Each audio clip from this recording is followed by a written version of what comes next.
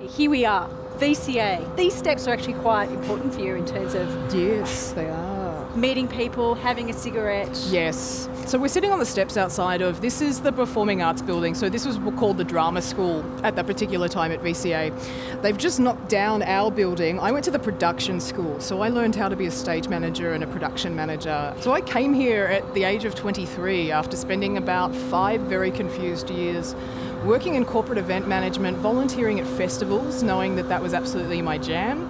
But not knowing how to navigate through that because I didn't have any contact with anybody who could help me with it. So it turned into sort of a 5-year sleuthing project to figure out how to get, I think essentially the end goal was to run away with the Spiegel tent, but also eventually become the director of Melbourne Festival, because that was the scope of my understanding of the arts in Melbourne. But yeah, so I was talking to somebody earlier. So I dropped out of Deakin, RMIT and La Trobe before I got here. And when I did, I realised very quickly I was one of the only students here who was from a public school. I was one of the only students here who was from the outer suburbs. And I certainly was part of a small handful of students who were First Nations. But these stairs were very, very important to me all of those years. This was where me and my BFF at uni, Tom, used to meet up for cigarettes. It also used to be where one of the production managers who worked here knew that he could come and bought cigarettes off us.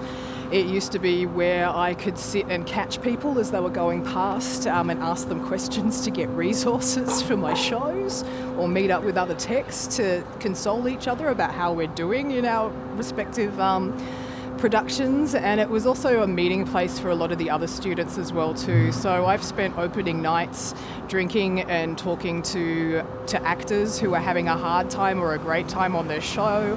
I've consoled people on these stairs.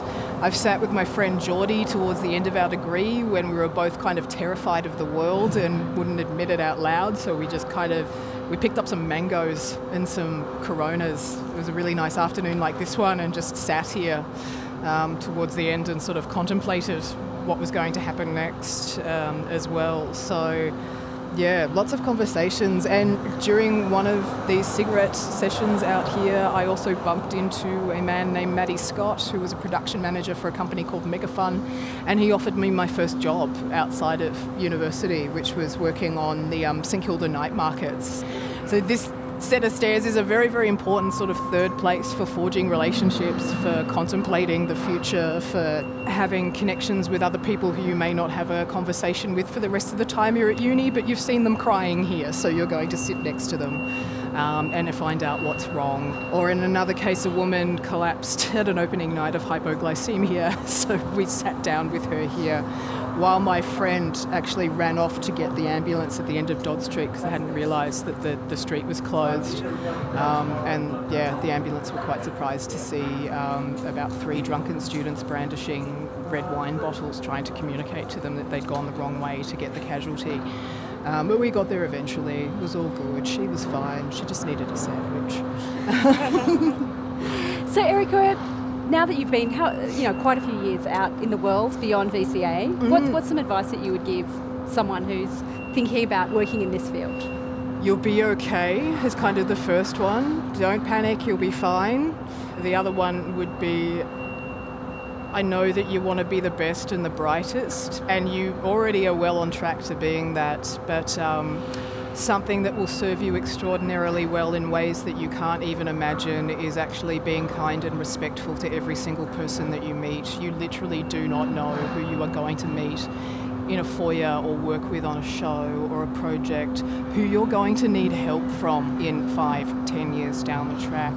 Or in a couple of cases, my partner's sitting to our left right now. I met him in a foyer 10 years ago, and then we didn't see each other again for about 7 years. So you may even meet your future beloved on a production. So be nice to everyone. And I guess the other aspect is a part of that is that some of your best tools and one of your really, really sacred duties as an artist, I think, is that practicing empathy will help you understand most things, including the things that other people do, and also where to take your next steps and what decisions to make and what people to associate yourself with. It's really, really tempting, and we've all done it, to have a provocative opinion or dismiss somebody's work or say that a work is just crap or it's just fabulous and I can't wait to work with that person. But that isn't of substance. It's super easy to opine. It's really, really a very difficult thing to do, to put your ego aside and slip into somebody else's reality. But ultimately, if you're an artist, then that's what you're being skilled at doing.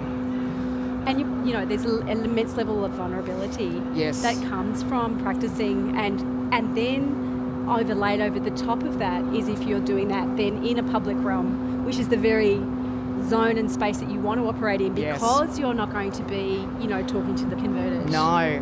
Yeah, or if you do have a lot of bluster and it's not coming from a place of integrity or kindness or respect, the only people you're going to attract into your sphere aren't good people. I learned that one the hard way. Patricia Piccinini at the Future Forward, the NAVA conference that was in Canberra last year, talked about you don't join an arts community, you make one. And that for me really resonated, this idea of you just don't go in there and go, I've claimed, you know, this RE space, this is mine. This is actually more about, this is a long-term game that you're playing. It's a game, it is a game in a way, but it's lifelong. And then beyond that, because then what you have is legacies and generational lineage that you're drawing on and giving on to. So, and it means you're more than just your work.